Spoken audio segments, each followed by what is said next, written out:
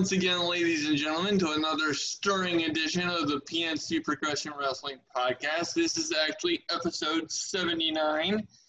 It is July 18th. You will probably be seeing this a few days later because we're behind on uploading the show, but that's neither here nor there. I am your host, the man that's always piercing barriers, Ben Pierce. He is the man allegedly known as the gentleman, Elio Canella, although I personally might have to disagree with that nickname, but that's just me. And together we are the PNC Progression Wrestling Podcast, and oh my God, do we have a show for you, because unfortunately, ladies and gentlemen, we have to preview the Extreme Rules pay-per-view. Yes, I had to. As if we haven't heard that 118 times per show during the whole build to this disastrous card. And so unfortunately we have to go over that. And then, and we're actually not going to review or preview Slammiversary because I am not up on the storylines at all for that. Well, your friends are signed to Impact Wrestling now. Yes, I just saw that last night. Yes, the people that he's referring to are Luke Gallows and Carl Anderson. As we've said numerous times in the past on this show, I am actually a member of what Luke Gallows considers his home indie promotion, Elite Pro Wrestling Alliance in West Virginia. So he's a Maryland boy, so we kind of have mutual friends because of that. So should I start watching Impact again? I don't know. Well, it's so funny. I tried to watch some of it on recently on the website that you gave me that has all that stuff, and it's kind of hard to follow because it's like all new people. Like, but what about like the show itself? How was the show itself though? Because for a long time Impact sucked. Well, and I think it still does, but then again, that could be because of the quarantine. So it's just I haven't watched Impact in like a year and a half, so I don't feel like I could offer a fair opinion on their product currently. But I'm gonna have to go back and check it out. Maybe I'll take a look at it. I always keep saying I do it and never do. Okay, I'm going to make a point of writing it down, but I'm going to go watch it. Yeah, actually, ladies and gentlemen, I think he's actively writing that down right now. So I may go back later on this week and take a peek at it. And if it's any good, I will certainly be happy to review that on a future episode, probably next week. Now, in addition to our regular coverage for the week, we're also going to take you on a trip back in time, courtesy of the DeLorean, to 1999. And I actually remember specifically watching this on the WWE Network a few years ago. This was ECW Heatwave 1999. So I'm looking forward to that because I'm actually somewhat semi-familiar with this card and the matches within. So okay, I have a question. What did you think of this card? I actually really liked it because they had some real mix in terms of like the styles of wrestling. Obviously it has that hardcore stuff. I mean, that's ECW to a T, but they had a really good mix of styles, and I think from a creative point of view, ECW is one of my favorite companies of all time obviously there was financial stuff going on or whatever. Paul Heyman actually said in one interview, I think it was on his DVD, that he actually got sued more times than Martha Stewart because he would always use mainstream themes for the wrestlers' music and things like that. And as a kid, obviously you don't catch stuff like that. Like, oh, he's gonna get sued for that, but I caught it. Yeah, well, I knew that they were gonna use mainstream themes, but I was so young that it didn't really cross my mind that you could actually get sued for that, because I didn't understand the concept of copyright infringement at the time. Although now that I do, I should sue the New Day for using Power of Positivity, because well before they became a thing, somebody did a class project on me in college called The Power of Positivity, and they wrote a paper on me. I don't know. So is WWE going to get another lawsuit? Well, they're going to get a cease and desist letter. Oh. Are the New Day going to have to change their name or drop their catchphrase? Well, I think the only request I'm going to make, well, actually two. I would like them to stop their stupid gyrations, because it's really terrifying. Oh, no, stop. That's disturbing, especially when Big E does it. Yes, and also the pancake throwing. Wait, are they still doing the pancake crap? I haven't seen it recently, but okay. But just to make sure. It's enough with the pancakes. I know, seriously. Yeah, do they not understand they've traumatized me? Well. And you know what? Hold on. Do you know what I had for dinner last night? Well, how would I know? You live in Canada. I live in the U.S. I had for dinner last night pancakes. Oh, and how were they? They were great. What kind?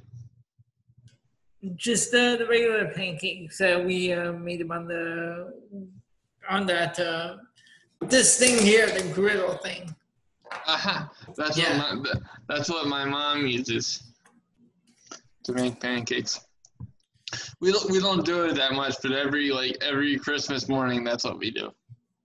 Is pancakes. But anyway, enough of the reminiscing. But that's neither here nor there nor anywhere else. Absolutely. So let's jump right into our weekly review. Hold on. All right, we are going to get into the show, starting with our review of Monday Night Raw. Ben. Very good. And unfortunately, that duty falls on me. God, you didn't like this show? No. Come on, it was better than SmackDown.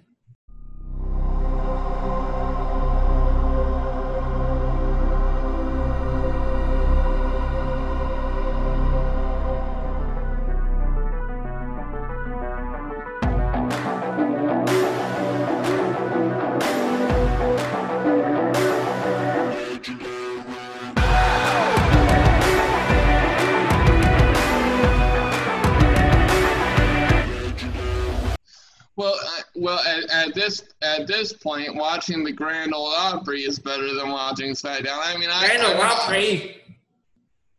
Are you down for a good old fashioned square dance? Well, no, but that's the point.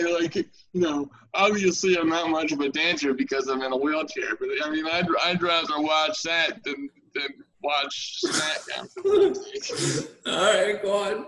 But anyway, Raw starts off with the VIP lounge. It sucked. Yes, it did. Because, as I've said on all the shows leading up to this pay-per-view, I really don't understand why they're having Dolph Ziggler challenge Drew McIntyre, because it's like they are really stretching it thin in terms of trying to exploit their history when quite frankly there's very little history between them. I have a question. Do we know anything more about that stipulation? Well, I didn't hear anything about it. So I think what's going to end up happening is he's going to hold on to it until tomorrow, and then it's going to be announced right before the match. And actually, that I will give slight credit where that's due. I have always hated it when they announce the stipulation ahead of time, all the time. Because, I mean, I feel like if we didn't know what it was and it was played off like the opponent didn't know what it was, then it would have, like, more effect. Okay. But that's just something small that I've noticed. So, anyway, we get MVP in there, and he does his usual introductory spiel. But then he starts immediately kissing Dolph Ziggler's ass, and just talking about how good he is and what a class act he is and blah, blah, blah. I have a question. Why does MVP have the U.S. Championship? Well, because remember they're introducing a new one, and yet Apollo Crews hasn't been on the program very much. So I think so my educated assumption on that was maybe Apollo was undergoing like a COVID test. I don't know that for sure, but that's just, why else would he be off TV when he's in the middle of a championship program? Okay. So it's just that's where the logic lies. So right now it's supposed to be MVP versus Apollo Crews for the championship at Extreme Rules, and then I think the winner gets the new championship. I don't know, but to answer your question, I don't know why they've introduced a new one and not officially retired the old one. Because even in the graphics advertising the match, Apollo still has the old one. So it's not really clear as to what's going on there. So I suppose that'll be interesting. So, but getting back to this, so after McIntyre and Ziggler, conclude their pleasantries, out comes Drew McIntyre, and of course he's pissed off that Dolph used Heath Slater to further his agenda, and that he's going to maim him at the horror show known as Extreme Rules. But the thing is about Ziggler is he would be a very credible opponent if he was built properly. But as we both know, he just hasn't been for years. So it's impossible for me to take him seriously as a main event threat. And I think that just illustrates how thin WWE is right now in terms of having top heels available for this kind of role. But I felt like it was generic and just kind of boring and just kind of like cookie cutter kind of thing. So the first match of the night is an elimination tag match between the Viking Raiders and Angel Garza and Andrade, excuse me. This was not a bad match.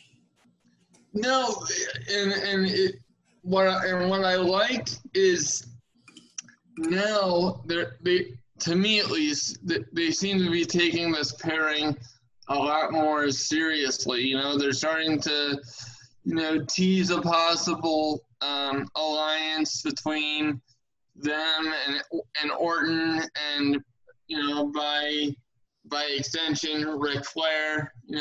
Ric Flair's done a few segments with them, even though I don't understand why he's on TV in the middle of a fucking pandemic that reportedly impacts older people much more than people our age. So it's just kind of weird. But anyway, I like that. There was a little bit of dissension in the middle of the match, but Randy Orton got them back on track, and they get the victory, talking about Andrade and Angel. And the last elimination came when Garza eliminated Ivar. And the thing is, you're right. This match wasn't bad. It's just, I feel that the style of wrestling that WWE does and the style of match that they put together, it's just so repetitive, and there's nothing new, there's nothing fresh and exciting about it. And I think that reflects in the quality of the product and the lack of interest in the product right now. As a matter of fact, I was going to save this for the end of the Raw review, but I'll just go ahead and drop it now since it came to mind. This show was the lowest rated Raw of all time. I think it got like a 1.65 rating. Or no. Just something completely awful. And it's just absolutely ridiculous. Speaking of absolutely ridiculous, the Iconics... Hush yourself. Oh, shut up. The Iconics, a.k.a. the Moronics, a.k.a. get the hell off my TV, please. Oh!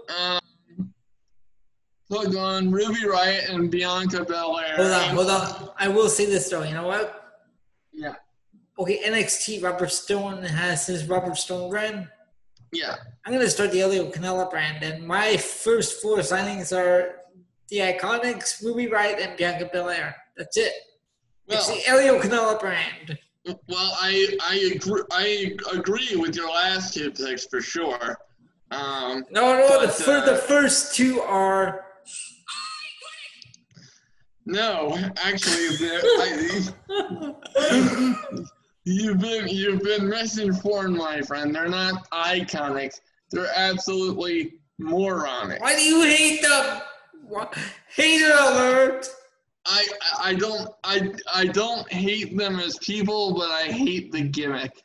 At least my feud is relevant to and my hatred for Taz.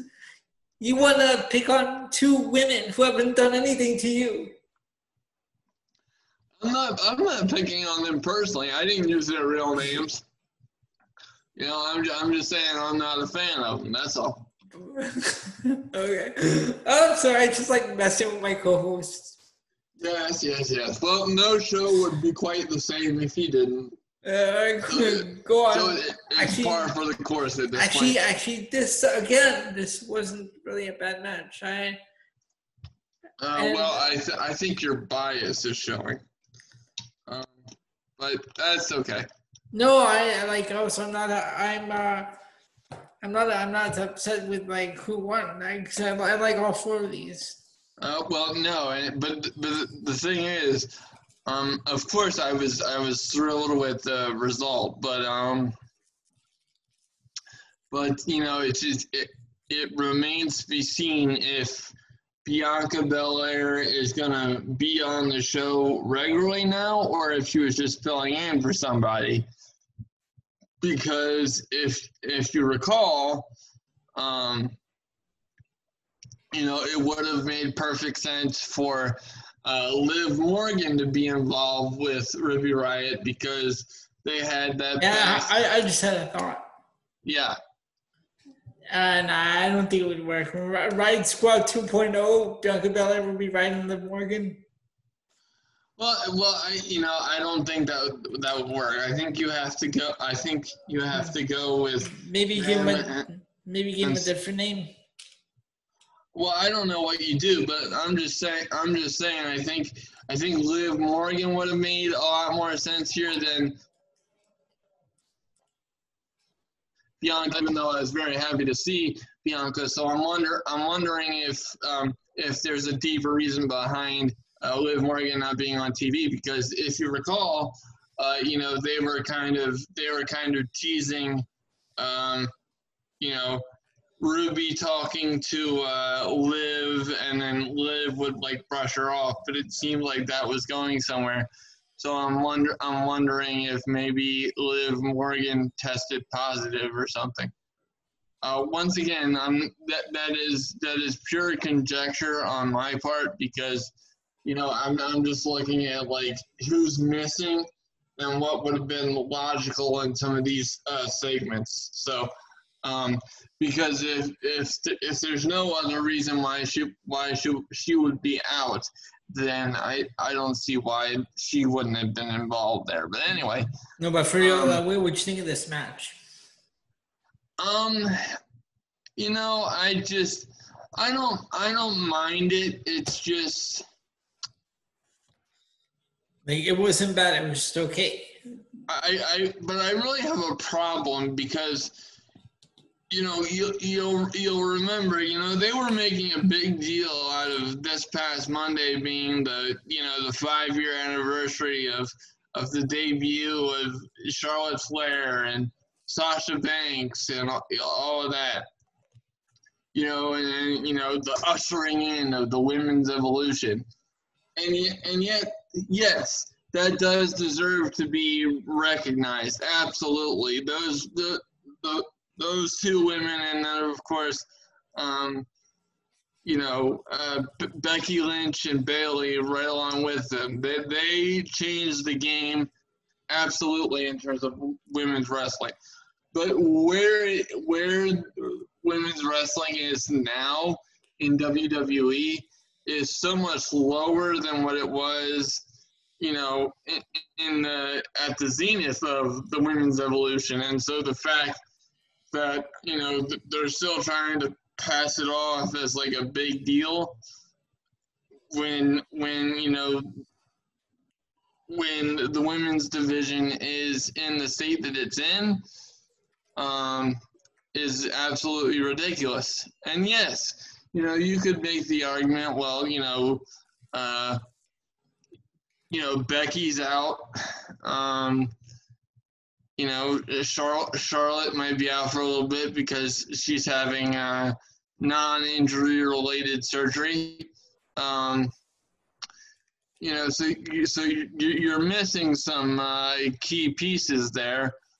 And so it'll just be interesting to see, who can step up. I know what I would do in this situation. To me, it's very easy to book, the women right now, and I know who I would be focusing on. But I also know for a fact that that's just not where the powers that be are looking in WWE, but that's just me.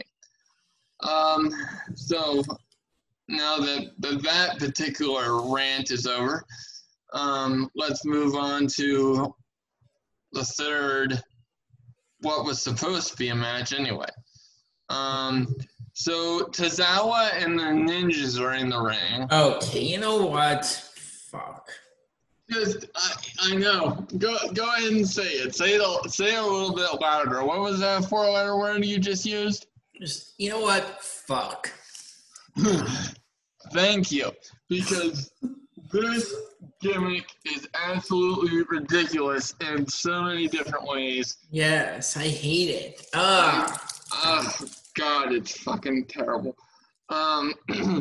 But, for some reason, somebody finds this entertaining. What possible entertainment value this could have, I don't know. Who, Vince? I like ninjas. You're a ninja, damn it. It's such good shit, pal. No, Vince, it's not. Sit back in your rocking chair. Oh my God. Let me tuck your blanket under your feet. Anyway, but then we get the savior of this segment.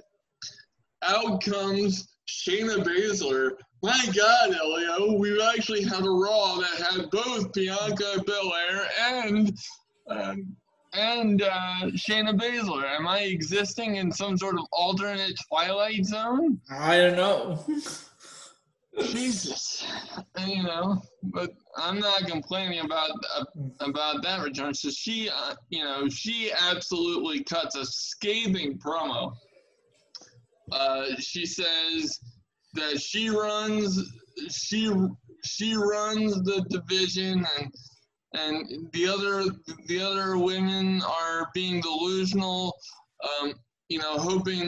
hoping Baszler leaves everybody, or that the terror being caused by Baszler was just a bad memory. She promises to bring a hard dose of reality to everyone in her way. So this would seemingly indicate that Shayna, at least for now, is back on TV. How long that lasts, considering how she's been booked or lack thereof, I don't know. But that's just what it is. So then we get yet another reminder that this Sunday is the horror show at Extreme Rules. Okay. Oh my fucking God. Because we get an entire video package and recap of Rey Mysterio versus Seth Rollins, and sarcastic drum roll that is. Elio, do you know the kind of match you're having this Sunday? Tell me, what kind of match? God. An eye for an eye match. Okay? Let me break down to you how stupid this is. And as our listeners, I know that you share Elio and my derision at this, because you guys are very intelligent, and you can figure out how absolutely asinine this is.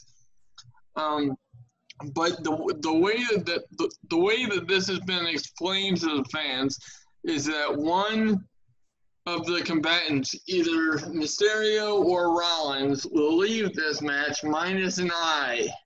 That is absolutely ridiculous. How you win this match is to gouge your eyes out. I'm sorry. Am I watching an episode of Sons of Anarchy? What kind of CGI bullshit are you gonna pull off? Oh my God! All right. It's just, it just makes me sad. And the other thing too is, I read multiple reports that Rey hasn't signed a new contract, and at this point, who the fuck could blame him? I am just I'm so done with WWE. I'm just, Ladies and gentlemen, this is the last show ever. What? No, it's not. You just said you're done with the WWE. That would be this is the last episode ever of the PNC Progression Wrestling Podcast. No. We're gonna make it to 200 shows and well beyond. We'll be on the show. We'll be on the show. But did you know what you just said? I've had it with WWE. I'm so done with WWE. Yes, I know. If you're done with WWE, there would be no podcast. Well, good point. Here I thought I was just using a figure of speech, but you took it literally. No, I was just playing along. I was just selling it for you. Oh, shit. Okay. I had to readjust my headphones. I was just selling for you. I was playing along. Absolutely. Well, good coverage in terms of preventing dead air. But I'm sure there's going to be a lot of dead air during this eye for an eye match.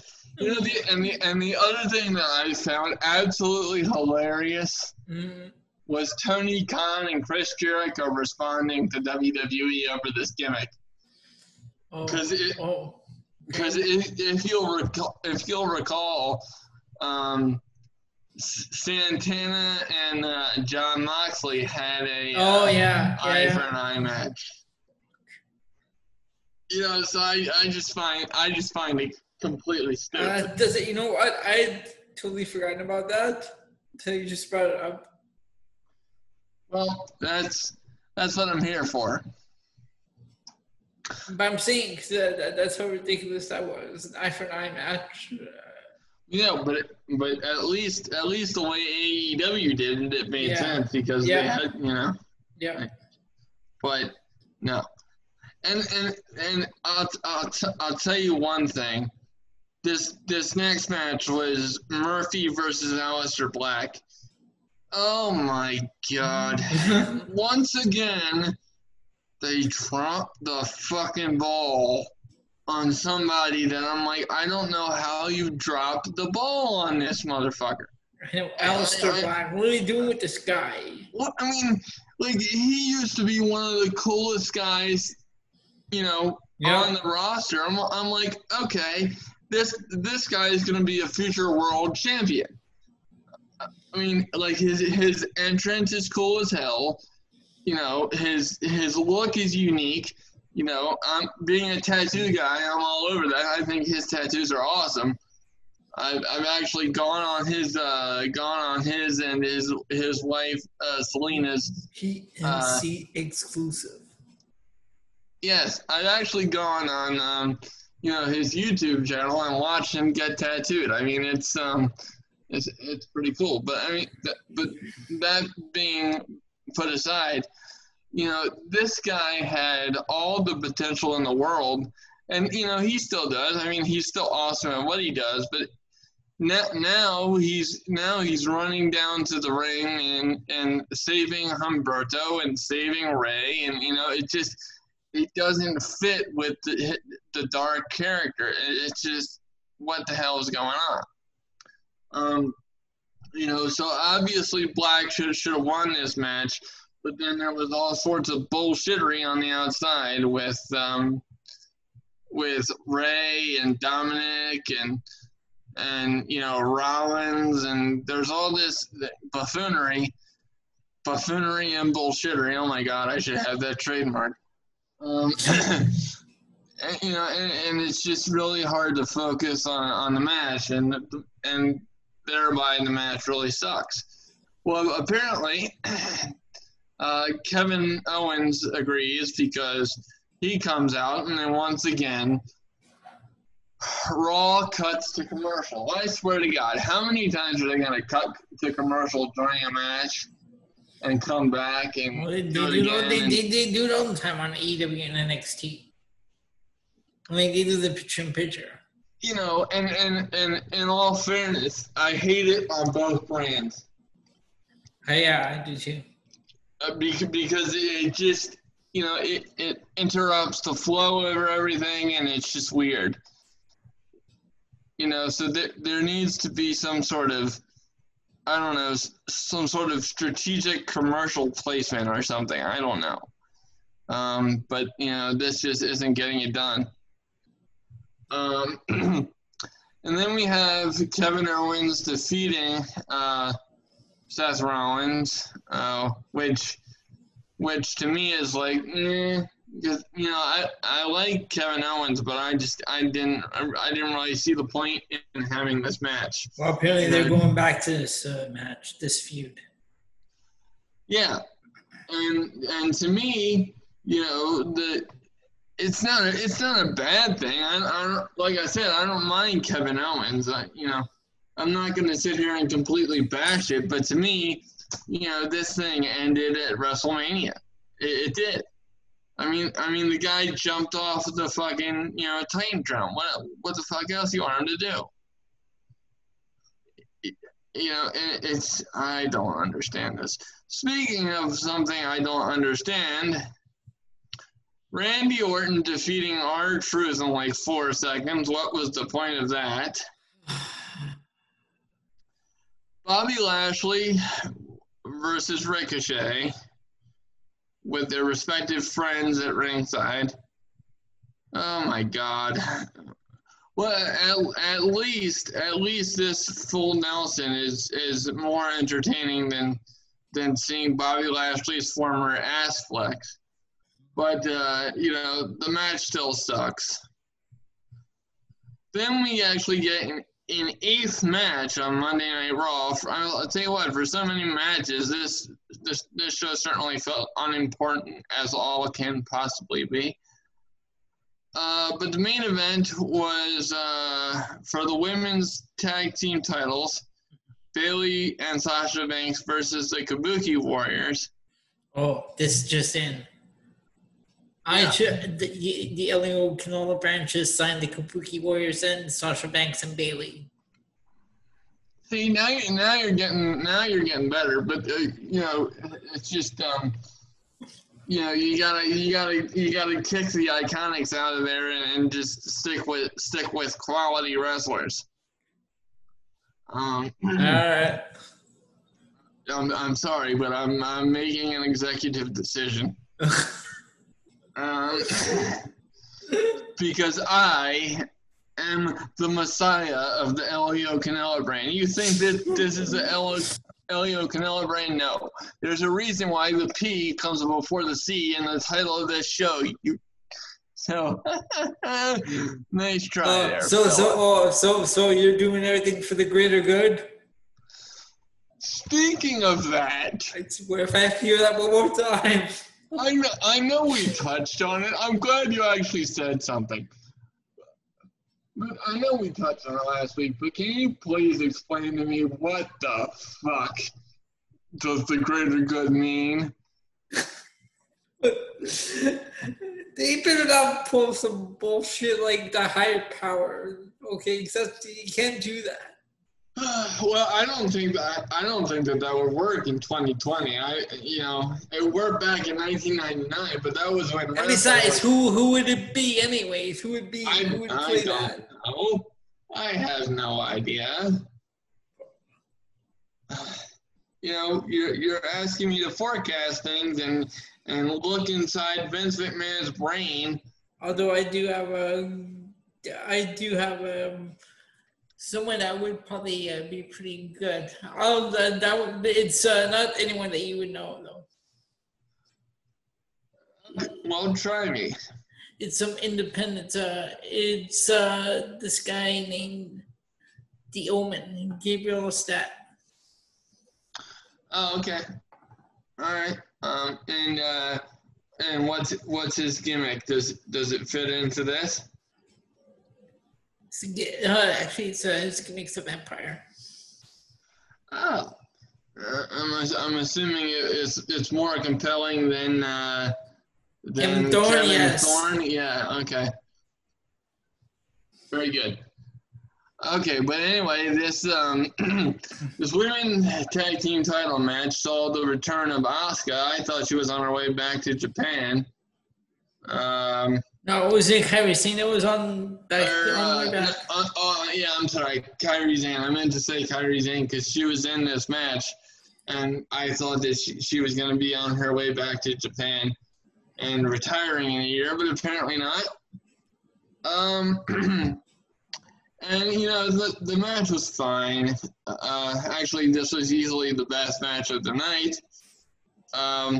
And one of the things that I really noticed in this match was just how smooth Sasha Banks' transitions are, especially going into the bank statement to land. I like that. Like right off the ropes, and Sasha just transitions into the bank statement. and I appreciate technical wrestling like that. I thought that looked really smooth and really cool. You know, because a lot of the times in wrestling, and we'll get into this over on the AEW review because there are a few things I want to bring up while you're doing that. But I feel like while I'm doing that, you're doing AEW. Okay, okay, then I'll bring it up myself. It's fine. I forgot. Exclusive. Yes, I'm forgetful. I'm tired, and I have to go to a party tomorrow, so I have to pregame myself. Oh, I have to go to a party. Well, okay. Well, we'll talk about that off air. Yes. Anyway, so her transitions are great, and if you didn't see that ending sequence, you know, right as she was going into the bank statement, I encourage you to go back and take a look because it was pretty cool. I have it DVR'd. But as I was saying, you know, one of the things that bothers me about pro wrestling nowadays is the fact that you can literally see people like setting up for moves to come in such a glitchy, predictable way, and it's like, you know, like it's one thing if you have to set up like a ring full of chairs or something. Like I get that because that takes time. But like when everything is so obvious and you got people like scooting closer to the ropes and just little things like that really piss me off. But that was your main event of the show, and obviously Sasha Banks and Bayley retain. And you know, I think I have an idea of where I would like this to go, and I'll get into that once we preview Extreme Rules and you know, going on into SummerSlam afterwards. So anyway, with that being said, that wraps up our Monday Night Raw review, and I will toss it over to Elio for his take on NXT. All right, so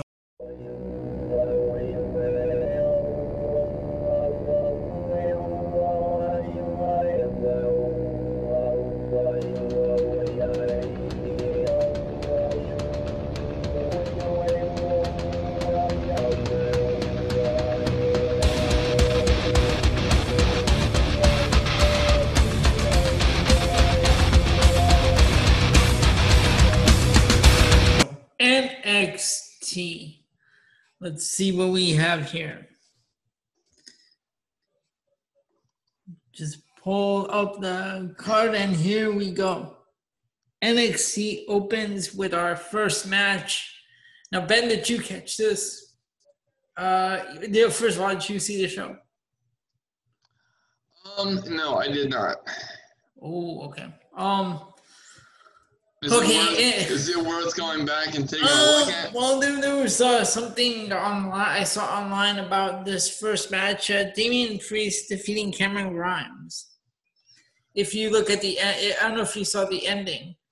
Like I saw it was like a 10-second clip online. I may have seen that. Remind me of. Damian Priest went for the cover. You got the 3 count. Then Grimes, while Priest was going for the cover, Grimes' finger landed somewhere. Oh, that's all. That's all I'm gonna say. Oh shit!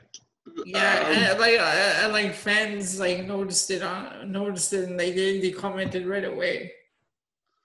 Okay.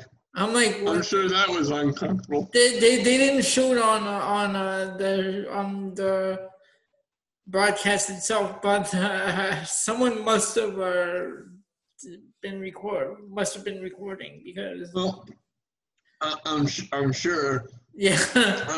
I'm sure it can be found on the trusty YouTube. Yep. Then we had Indy Hartwell defeating Shotzi Blackheart.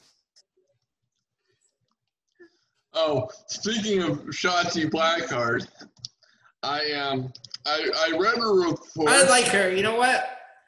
It's a good thing she didn't sign with the Robert Stone brand because she's going to sign with the LA Okinawa brand. That's it. No, I don't think you're going to want her to sign. Why? Well, if the report that I read is true, she has sold her own fecal matter before. Oh, you know what? Shotzi Blackheart, you're out. That's it.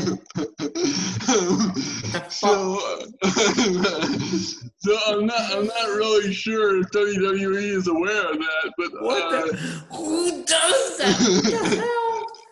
Oh my God! What? So when I read that, I was a little bit disturbed. Right, what the?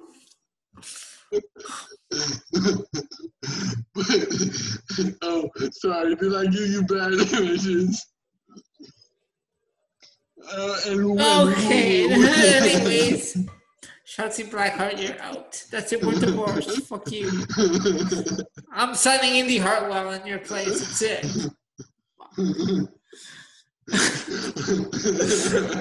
All right. Then we had for the winner takes all match with Keith Lee defeating Dominik Dijakovic.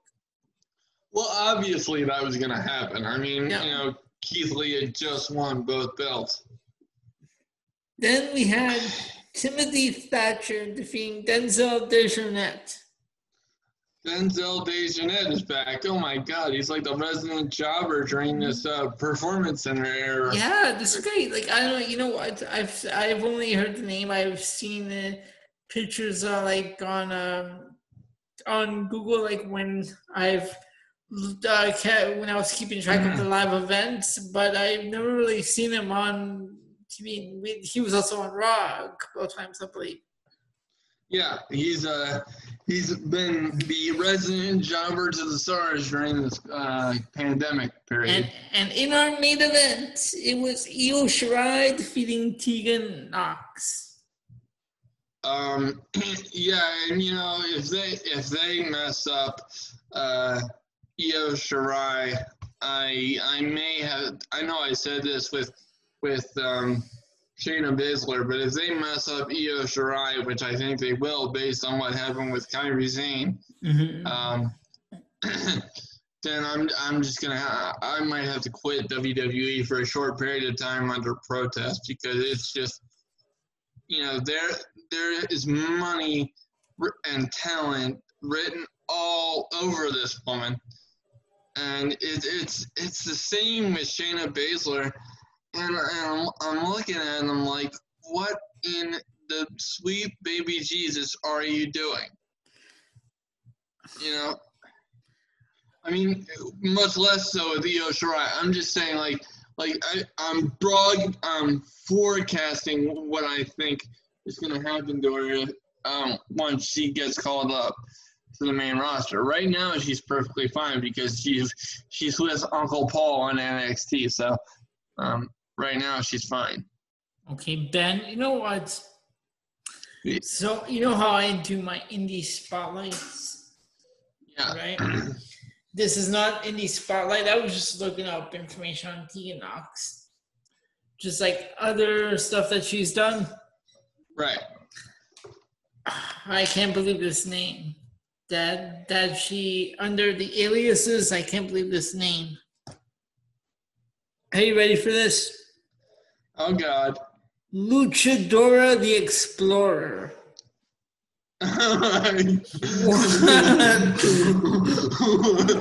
What? Wait, excuse me? Oh, my God. Luchadora the Explorer. No, what? Ladies and gentlemen, that's a review of NXT. We're going to take a break and we'll be back. Good Lord. All right, ladies and gentlemen, we are back. I'm going to throw it back over to my co-host, Ben, for our review of AEW's Fight for the Fallen. Ben, go ahead.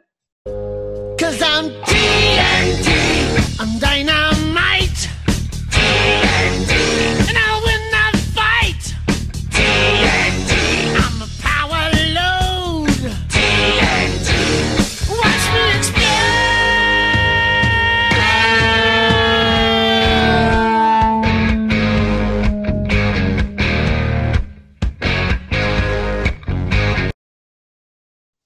Well, then thank you so much.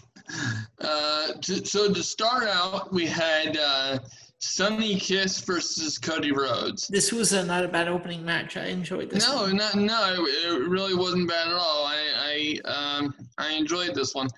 Although I would like to, I would like to call something to attention.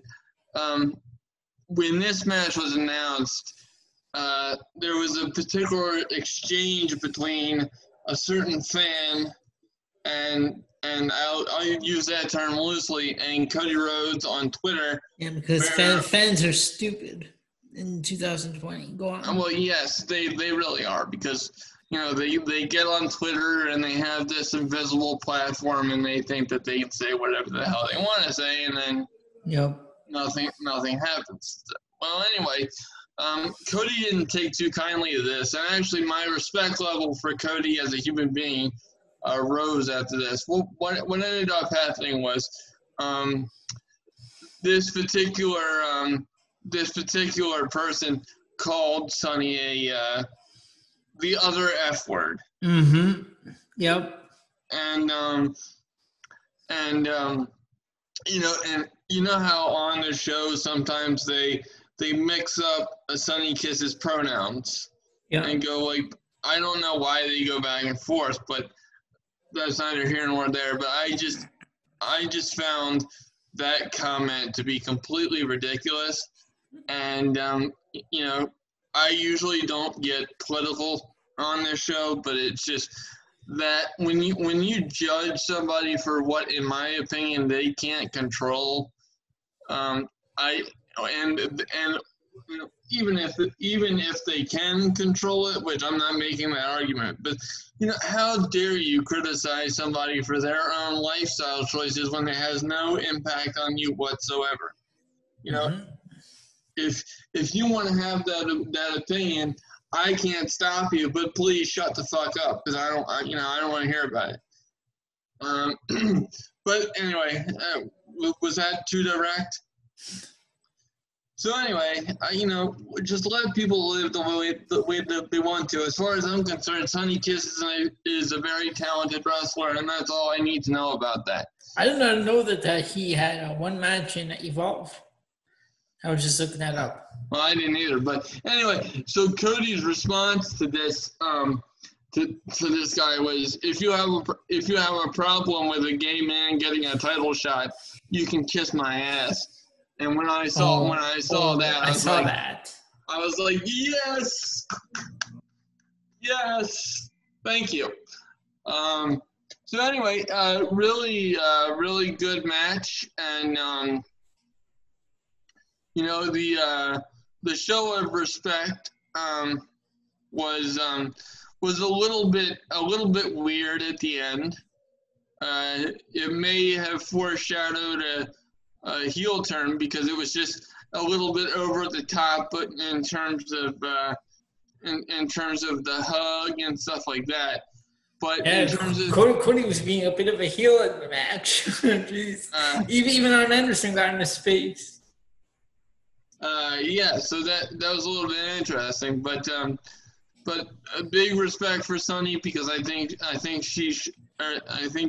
he showed up and did his thing. Not the best match, but certainly one that was very decent, and he deserved to get the focus and the attention that he did. So I was very happy for Sonny Kiss on this occasion.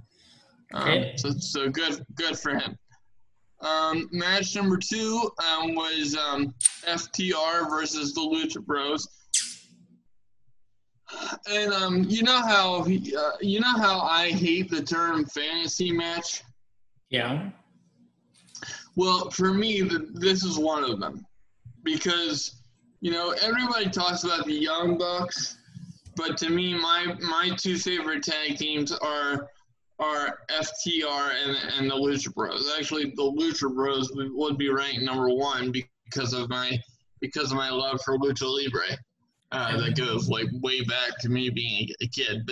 But these two tag teams for me are at the very top. So this was just tremendous. And I'm not even gonna try to go through the match because, to be honest with you, I would just be reading off a screen, and I wasn't really paying attention to this match in terms of analytical purposes for the podcast. I just kind of put my headset down and just kind of enjoyed it as a fan. But I definitely want to see more of this. I did not like the segment after the match where Kenny got the beer poured on his head. I don't think that kind of stuff is necessary to further a feud between teams of this.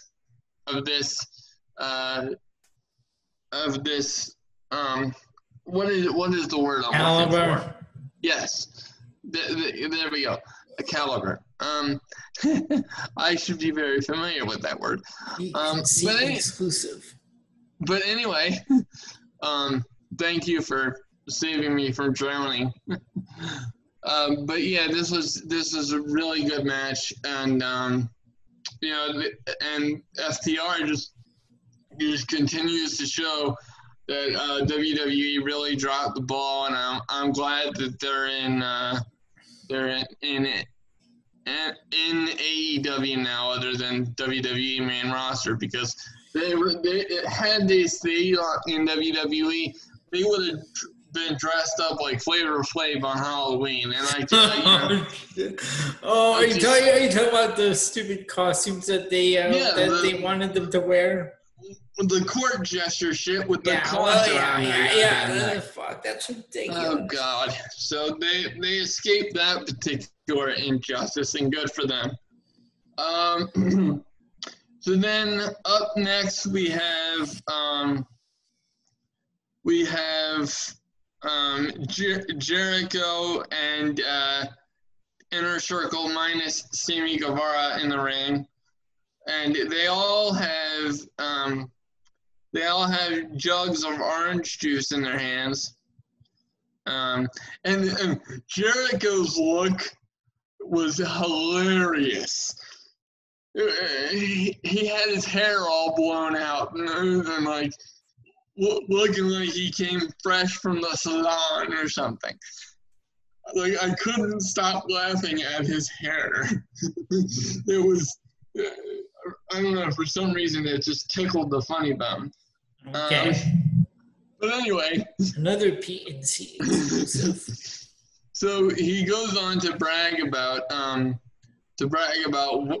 beating Orange Cassidy and how he had one of the best matches in AEW history. And I have to say it was a very good match. And certainly he could make that argument in terms of AEW history, because I thought that was very good. Did you catch him messing up his lines? Yeah, he did that a couple times during this promo. I only picked up one. What was the other one? Well, he was really stumbling along when he delivered the demo god and the ratings kind of thing. Okay, because I was talking about that when he said there will be no rematch between Cassidy and Orange. Yeah, and I remember that one too. But I thought I was hearing things. Well, no, but he probably sounded like me when I have one of my wordplay snafus.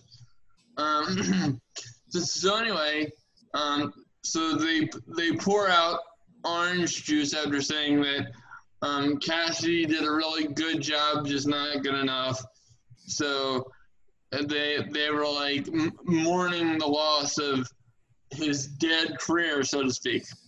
But then, of course, here comes Cassidy with the slow walk. I call it the slow burn nowadays. And Jericho is getting really annoyed with him interrupting the celebration.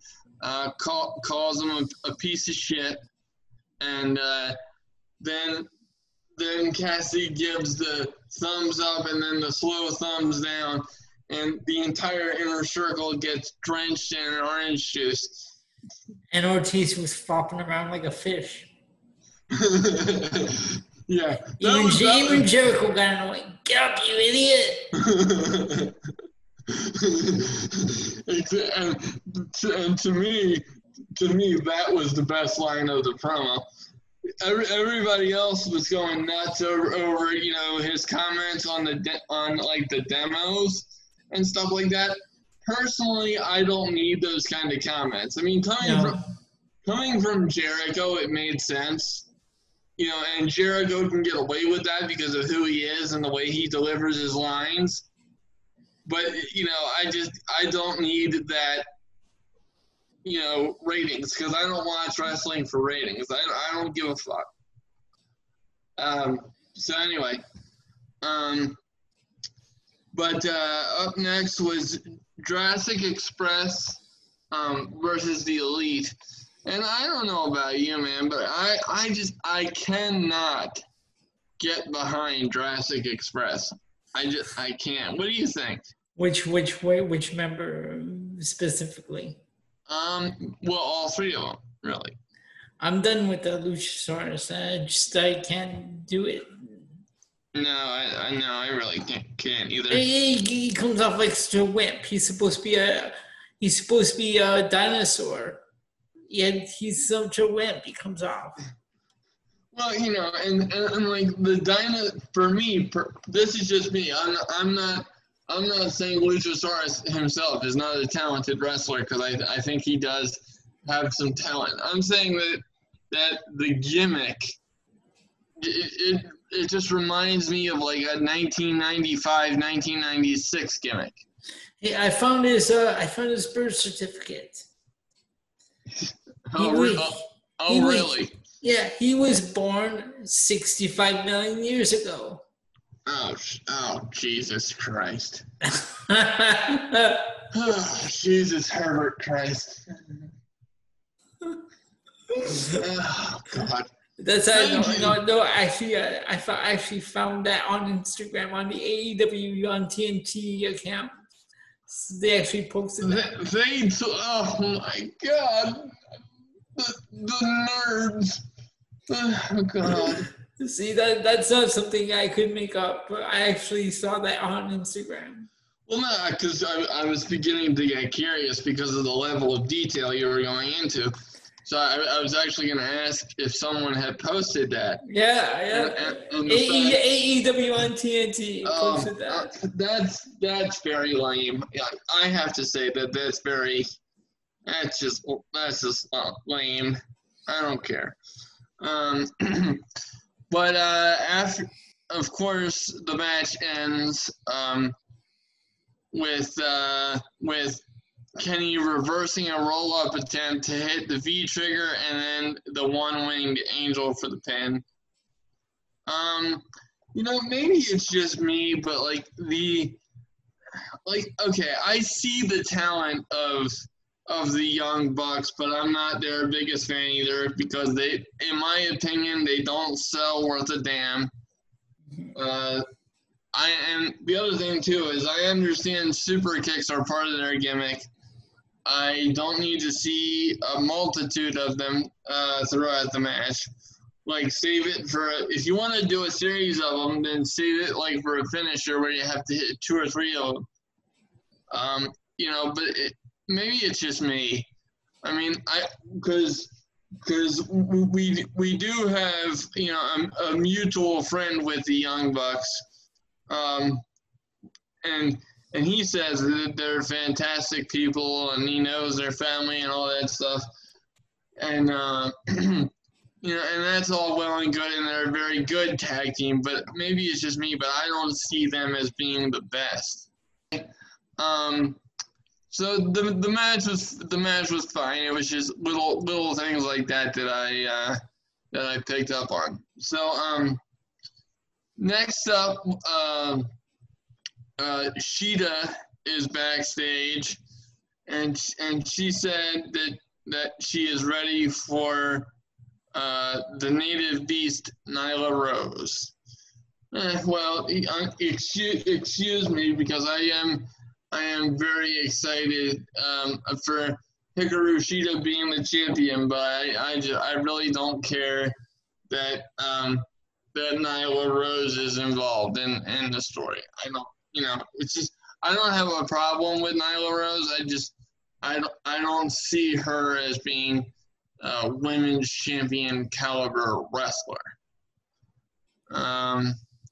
So then next up, Moxley cuts a promo about his upcoming match later tonight with Brian Cage.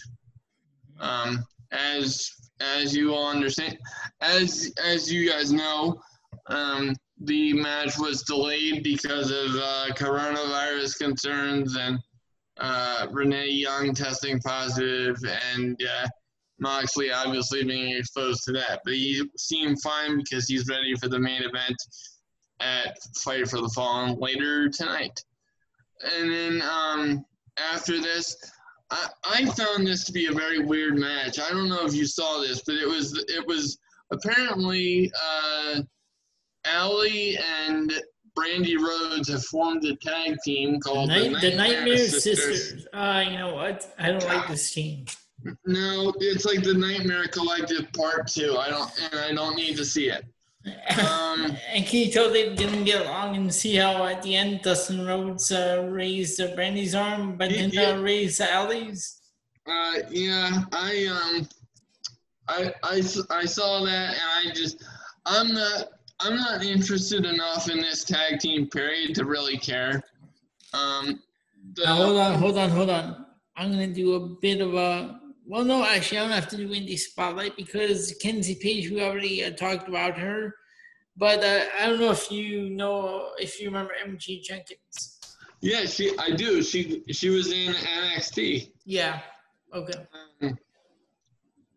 So I noticed that right off the bat. So I'm glad to see that she landed on her feet, and hopefully she'll have the opportunity to do more in AEW. I was very happy for her that she landed in AEW. So, as we mentioned before, Nyla was heavily talked about by Hikaru Shida earlier in the evening. And if you'll recall, last week, Nyla Rose said that she was going to get a manager because all champions in AEW right now seem to have managers. I don't think you should say all because the world champion doesn't have a manager, but that's just me. But she announced that her manager is Vicky Guerrero. Oh my God. Out of respect for Eddie and how good Vicky did in her role in WWE, I'm not going to completely shit on this, but this combo it doesn't seem like it's going to work. Like Vicky Guerrero as a character, I actually love it. Like she's the good kind of annoying, in my opinion, because she just plays her character so well. Excuse me. Yeah. Pardon the pun, right? So there was that, and hopefully it turns out well for all involved. Next up, we have the was this the main event? Yes, it was. Yeah, it was main event. Brian Cage with your boy Taz. Yes. Boo! Taking on Jon Moxley. Go on. Oh shit! No, it was. It's Ben's Love Fest time with Taz. Let's go. Let's have it. God. So, yeah, it was obviously Jon Moxley, Brian Cage. And I was a fan of the build of this match, but I'm not sure Cage should have gotten a title match right now, because to me, given the events of the pandemic and how Moxley hasn't had the opportunity to be in front of the crowd as a champion, to me it was like a foregone conclusion that Cage was going to lose. So that kind of took me out of the match a little bit. But having said that, I really like how Moxley just makes all of his matches seem like a legit fight versus a scripted, partnership kind of thing. Okay. That's just something that I noticed. He brings a real intensity to his matches, which I appreciate.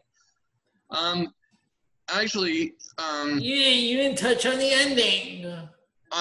I'm going to. You dip. I haven't gotten to the ending All yet. right, let's go. Good Lord, patience is a virtue. Jesus Christ. All right, Jericho.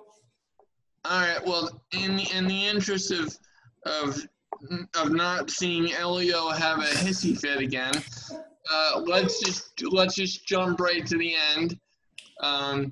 So Moxley had Cage's arm in a submission, and Taz threw in the towel for his client, which was, at first I thought that was kind of weird.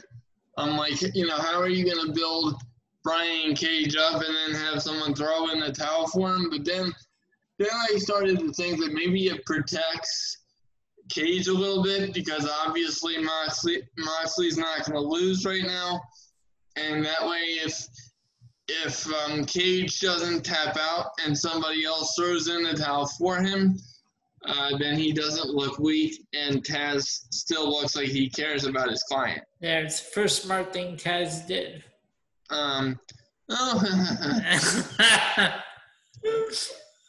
Well, now you know how I feel every time you talk about the Iconics.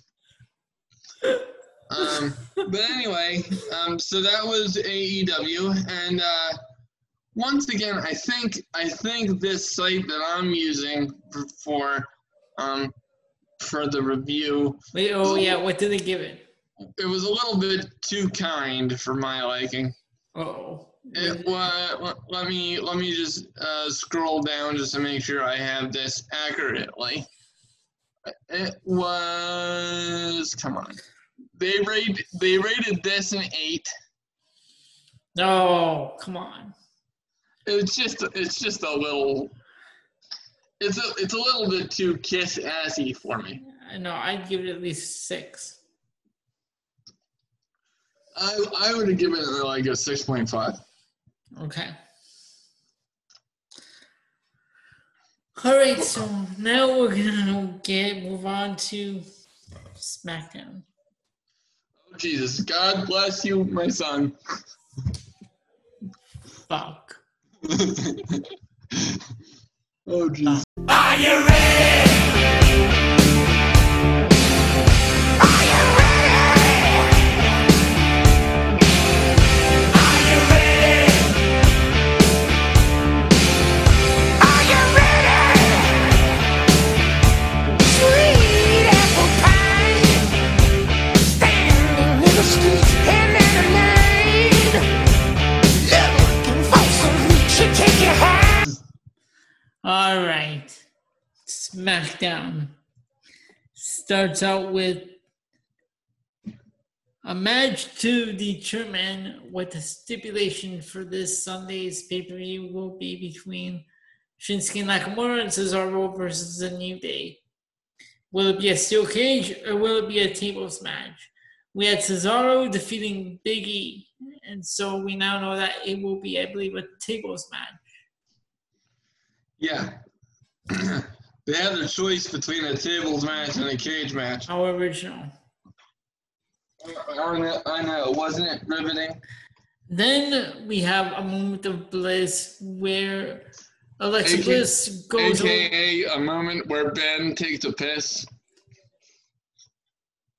PNC exclusive that rhymes. All right, so we have a moment of bliss where Alexa is going to introduce her special guest, her mystery guest. And Bailey comes out, but Alexa says, no, it's not Bailey. She then introduces Asuka. Then, this was so stupid. And It then was so obvious. who it was. everything just breaks down and leads into a tag team match with Bailey and Sasha Banks defeating Asuka and Nikki Cross. Teddy Long would be proud. Then we have Braun Strowman defeating John Morrison. Tell me now. Just. In the next match, we have I hate to re-interrupt your spiel here. I know that this is your part of the review, but can I just mention something about this, please? Yeah. So if you'll recall, before Backlash, they had this segment where the van got tipped over and Miz and Morrison were in it, and then they lost to Braun in a handicap match for the championship. Why is this continuing?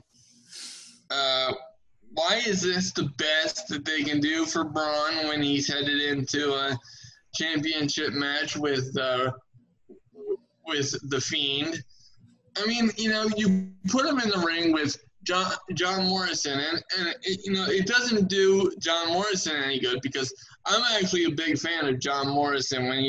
If you take away his association from the Miz and the fact that I hate that tag team, I'm actually a huge fan of John Morrison himself. Ben, don't lie. I've seen you rock out to their hey hey ho ho theme.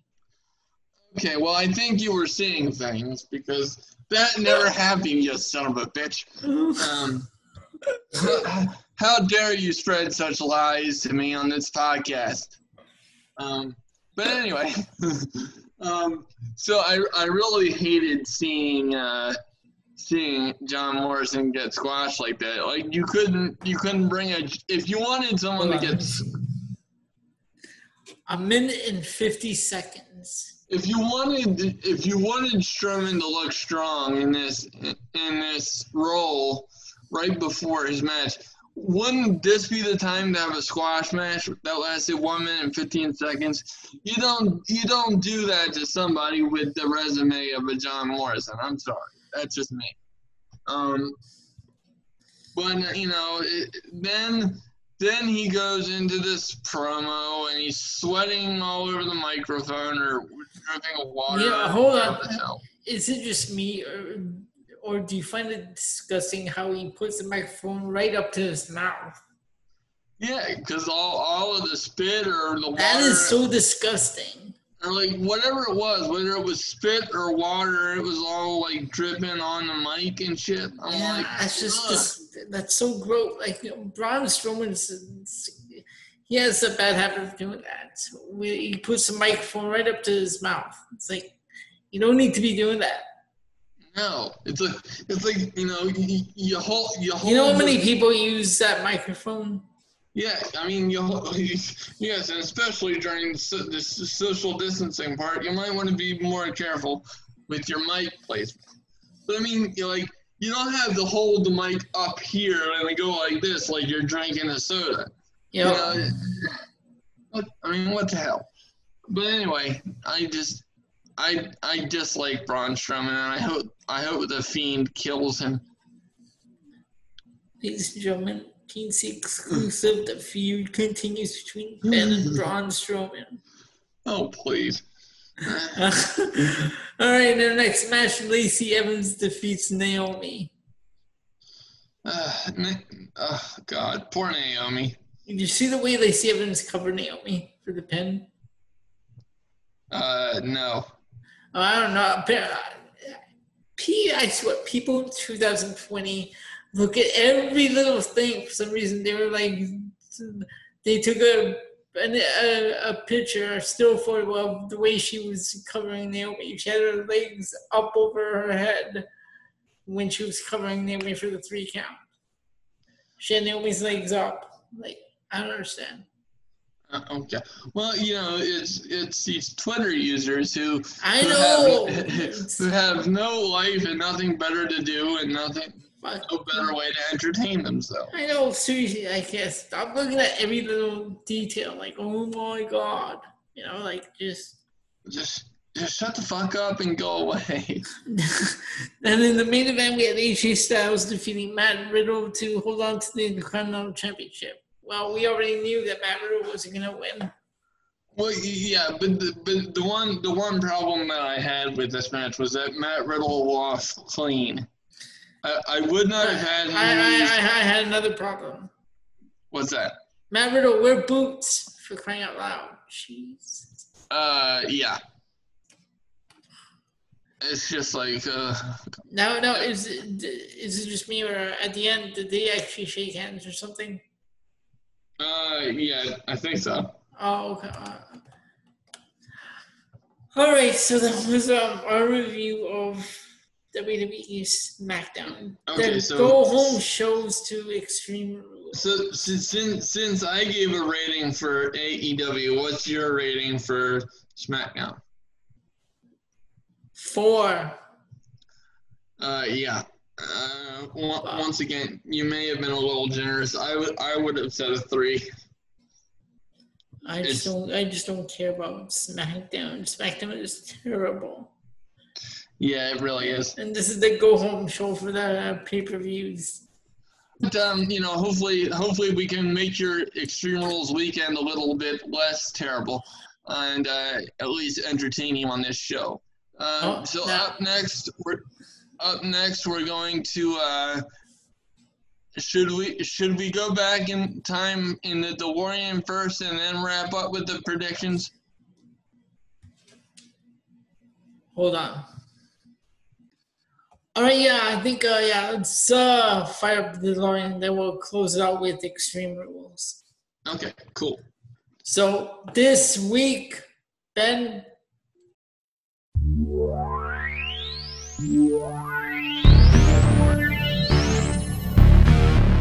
Extreme Championship.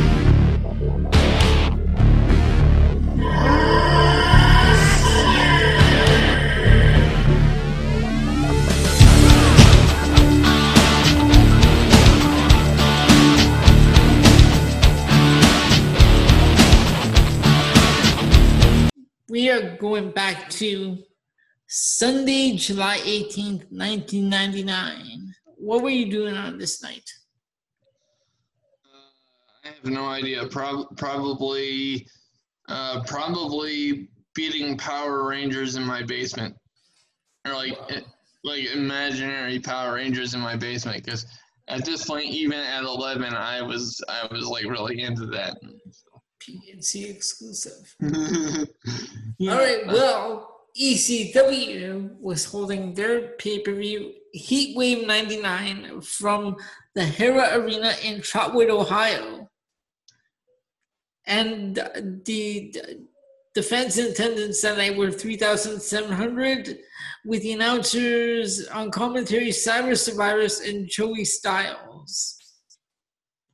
Yeah, and as I said earlier in the show, I remember not too long ago watching this show on the WWE Network. How did you like this show? I thought it was pretty good. It wasn't the best. I mean, I would have. I mean, it's definitely in the middle of the road in terms of ECW pay-per-views. Because this was in '99, and to me, the peak of ECW was in '98 to me. Okay. But and plus to your point, I didn't like Cyrus the Virus. Okay, at yeah, all. I was a fan. I was saying, I liked his Jackal persona a lot better when he was Yeah. in the WWF. So but I really did enjoy some of this. I really liked ECW's intro packages and how they went they went through everything. We got to see Lita standing side by side with Danny Doring and Roadkill. That was a pre-WWE partnership, so that's kind of cool. And it's trippy to see how young Rhino looks on this show, because I've met him before, and I think more, maybe once or twice, so it's just trippy to go back and just see how young and still athletic he is. Okay. All right. Anyway, continue. So let's get into this card. Our dark match on this show was Vito Joseph LaGrasso, or I guess Big Vito, defeating Simon Diamond. And the show opens up with Chris Shetty and Nova defeating Amish Roadkill and Danny Doring. Okay, well, the one thing that I didn't like, and I understand that this is ECW, so it was a little bit, it's a little bit, racier, and there's a lot of that I like, and I like edgier wrestling, but the one thing I didn't like was the crowd was chanting at Lita, Miss Congeniality at this point in time, that she's got that was her name. Yeah, that she's got herpes and she's a crack whore. And then he proposes to her with a condom and puts the condom on her finger. And it's like, 1999. Wait, he who? Danny Doring. Oh. He put a condom on her finger as a wedding ring. And like 1999 me, that would have gone completely over my head. But 2019, early 2020 me was just like, what the hell is this? And like I said, I'm not the captain of the PC police. I'm not gonna call people out all the time, because I think people are just entirely too sensitive nowadays. But this was just ridiculous. I mean, I was uncomfortable watching this. In our second match, we had Chaz defeating Jason Knight. Now, you were telling that you had a problem with this. Well, it's not that I have a problem with this. With the match or these competitors, what I have a problem with is intergender wrestling. I just as a general rule, I just don't like it. Yeah. Well, that's why I said you had a problem with this match, because intergender wrestling. I was never a fan. Yeah, I mean, the likelihood of the woman getting hurt even by accident, it's just, I just don't like it, and it's just a protective part of me, because if any of my female family members were in that situation, I wouldn't like it at all. But next up we had Super Crazy defeating Little Guido, and guess what? Yeah. Little Guido and I have something in common. What's that? We both share the same birthday. Oh, very good. Yes, sir.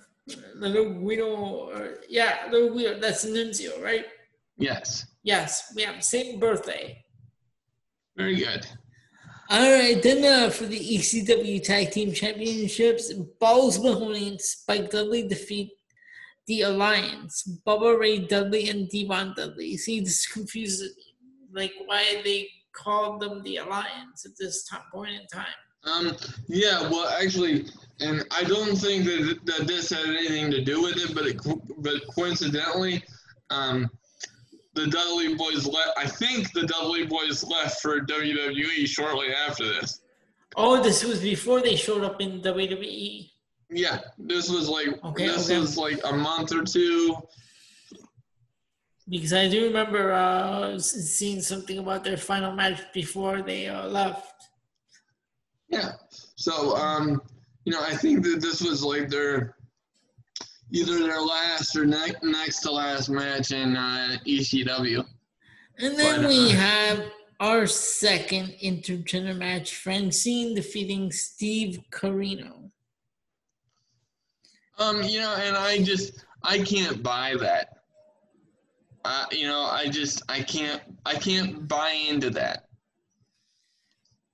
I think it comes off as hokey, and I think obviously when you have intergender wrestling, I think there's going to be a lot of like outside interference and just stupid stuff, and I'm just not a fan. Then we had the ECW World Heavyweight Championship, Taz defeating Yoshihiro Tajiri. Well, I mean, to me, this just epitomizes the difference between like a WWE approach and an ECW approach. I mean, here we are in 1999, and Tajiri has a world title opportunity. Right. I mean, he would have never had a world title opportunity in WWE. Oh my goodness. And that's one thing that I appreciated about ECW, is that if you had the talent, it didn't matter what your size was. It didn't matter. It really didn't matter what your look was, and blah blah blah. And there's all that, there's all that cosmetic shit in WWE, and I really appreciated seeing Tajiri in a world title match, because I was always a fan of his. So okay, that's just me. But I had a lot of fun watching this one. And in the main event, the whole effing show teamed up with the new effing show as Jerry Lynn and Rob Van Dam defeat Justin Credible and Lance Storm. I was surprised by this because given the amount of push that they were getting at the time, I would have anticipated the Impact players getting the win. Again, I don't understand why they're calling them the Alliance as well. Like, well, it's weird because if you recall, I think Justin Credible did get briefly involved in the Alliance thing as like a background player before he went on to team up with Albert. oh, okay. I mean, like I said, I wasn't really following ECW closely at this time. That's why I'm not caught up on like the whole name here. Yeah, well, but in your defense, I'm a little bit thrown off by that too. So I'm not sure if we're missing something. So if maybe I'll do a little bit of research after the show and just kind of figure it out, and then if I find something, I can mention it on next week's show. I actually, speaking of last week's show, I was trying to figure out all the stuff, related to Paul Bearer getting encased in cement. Oh yes. Okay. And the reason for that was because it was billed as a concrete crypt match. Oh, okay. So- Well, yes, I already knew, well, we already knew that, but I was sort of like, why? Well, like, I didn't know that, but so Oh, that was new. That was new to me. But why? But, I didn't know anything about the preview itself because I was back in school at that time. yeah, well, and in 2004, I was kind of in and out on the product because that was like the end of my parents, quote unquote, banning me from watching the product. Oh, the ban was lifted. PNC exclusive. Ben is allowed to watch wrestling. Even though I still managed to watch it enough where I knew what was going on, but You rebel. I got news for you, brother. I was always a rebel. I was Yes. We know what a badass you are. No, I'm not even saying that, but it's just yeah. I was always kind of the rule breaker when it came to like other people's expectations of me. So, All right, so that is our review of ECW Heatwave 99, and we are now going to get into our predictions for tomorrow night's Extreme Rules Up Bet. Before we do that, I already have next week's history pay-per-view lined up. and what will that be? I was just looking this up, and July 25th, 1999, we're going to take a look at WWF Fully Loaded. Oh, that'll be a really good one. So that will be next week. Right now, we're going to get into our predictions for the horror show at Extreme Rules. Oh my fucking god.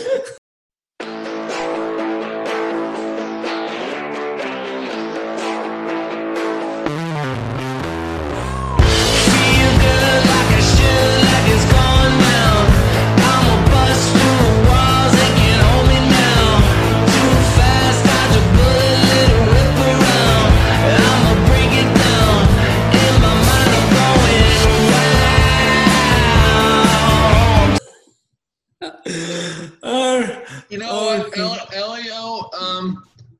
Father Elio, I have a confession. Tell me your sins, my son.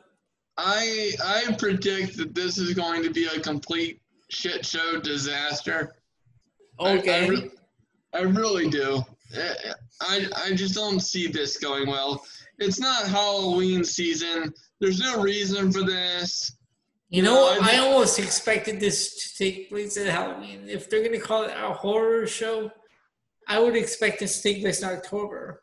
You know, and if they're calling it that because of the Wyatt Swamp fight, don't you want to advertise it a little bit more, give a little bit more backstory rather than just relying on the fact that Braun Strowman was briefly in the Wyatt family? I mean, I understand that that's going to be the launching off point, but if you're going to revisit this 6 years after the fact, then at least, go back into like the deeper psychological reasons and the psychological control that Braun had over that faction.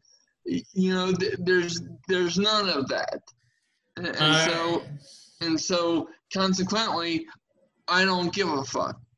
All right, so let's get into this from bottom to top. Here we go, Ben. The first match is the New Day versus Cesaro and Shinsuke Nakamura in a tables match for the SmackDown Tag Team Championships. Well, sadly, I want it to be Cesaro and Nakamura. I just know better. I'm gonna have to go with the New Day because there's no way that the New Day loses this thing. And I don't know why they even bother having tag team champions when they don't like tag teams in. It's the most useless thing ever because WWE puts no focus, no effort, no care at all into the tag team division, which pisses me off because me personally, I have always been a fan of tag team wrestling. That and Lucha Libre have actually been two of my favorite elements ever in professional wrestling. So the fact that they're just shitting on it for the sake of shitting on it, in my opinion, is just ridiculous. Number two, they don't have enough tag teams in the company, period, to have two separate tag team titles. And number three, the titles themselves by default, because of your neglect, don't mean shit. So that's three reasons right there why they shouldn't exist. All right, and in the next match for the United States Championship, Apollo Crews versus MVP. Ben, do we see Apollo Crews joining the Hurt Business? Yes. Yeah. Honestly. Because if they keep him with his, kind of baby face thing going on, and they leave him by himself, I don't see Vince using Apollo Crews, because, previous to Heyman's involvement, Apollo wasn't being used for like 4 years before this. So I think the only way that he can stay relevant if Vince isn't going to put the same level of focus on him that Heyman left behind, is for him to join the Hurt Business, and it's something that makes sense. Can I just say, is it just me, or is that not a stupid name for a stable? Well, it's better than the Beatdown Clan. Well, this is true. The Beatdown Clan was just stupid. Well, yes, but I see the winner being MVP, and then I think he's going to gift the championship to. Oh, okay, yeah, I can see that. To Bobby Lashley. Wait, gifted the championship to Bobby Lashley. Okay. Yeah, but so Apollo Crews still joins his stable, but just Bobby Lashley gets the belt. Yeah, because the MVP would have beaten Apollo Crews. Okay. Yeah. All right, then we have an eye for an eye match. Rey Mysterio versus Seth Rollins. Kill me now. Well, logically, I would say it has to be Seth Rollins winning. Yeah, I'm gonna go with Seth Rollins as well. This match is gonna be so garbage. Yeah, well, I do. As a matter of fact, I think it's going to be a flaming pile of bonfire-sized garbage. I really do. I think, didn't they already film this match or something? I believe so. That's what I heard. But the reason why I think Seth Rollins wins is because it facilitates Dominic being seduced into joining the Monday Night Messiah. I was just gonna say I see Dominic joining tomorrow night. Yeah, I can see that. If not, he's gonna do it shortly after, maybe even on Monday Night Raw. Then we have. Sorry, go on. But no, I was just gonna say if Dominic's not involved, then. And if he's not joining up with Seth, then what's the point of this whole thing? So, because once again, we haven't learned what the greater good is, so maybe this match will be a step forward in discovering that. Maybe Dominic's the greater good. Well, that would be at least compelling. I mean, I don't know if it would make sense, but at least that's maybe a compelling step toward finding out what the greater good is. I think we just solved the mystery of who the greater good is. Well, I don't think Dominic is the greater good, but I think he could be a stepping stone to finding out who it is. Then we have the Wyatt swap fight: Braun Strowman versus Bray Wyatt. Bray Wyatt. Yes, Bray Wyatt, and the championship isn't even on the line in this match. which is a goddamn travesty in and of itself. The fact that Bray Wyatt, aka The Fiend, is not the champion and hasn't been the champion for the entirety of 2020 since Hell in a Cell is a fucking embarrassment. And then we have Bayley defending the SmackDown Women's Championship against Nikki Cross. And I'm going with Bayley because I'm tired of this Nikki Cross. Well, her gimmick fucking sucks. Yeah, this version of Nikki Cross. I'm so done with this. I mean, do you remember how cool Nikki Cross was in NXT? I mean, now even outside of have you ever seen her outside of WWE? Yeah. So so you've seen her as Nikki Storm, right? Yeah. Oh, okay. Yeah, her matches are good. Yeah, and she's just not being allowed to show what she can really do since she came up from NXT, and it's really sad. And then on the flip side, for the Raw Women's Championship, we have Asuka versus Sasha Banks. I'm gonna say Sasha Banks, and I'll tell you what. I'll tell you Sasha, why. Yeah. Because I think having a champion versus champion match against Bayley at SummerSlam would facilitate the entire thing that they're trying to do with this storyline. Now, I could make the argument that SummerSlam is too soon to do it, considering how hot that Bayley and Sasha Banks have been as an act. I mean, to me, they're the most compelling thing on WWE television right now, quite frankly.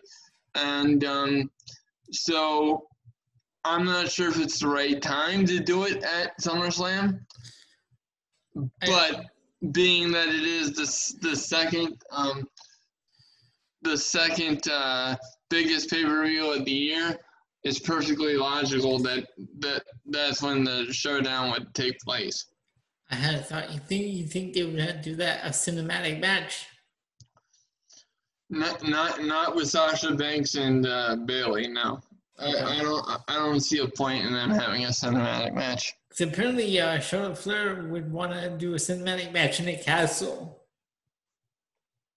Oh fuck! Why? First of all, where are you gonna get a castle? We can have WWE build a castle. It's so fucking stupid. Oh God.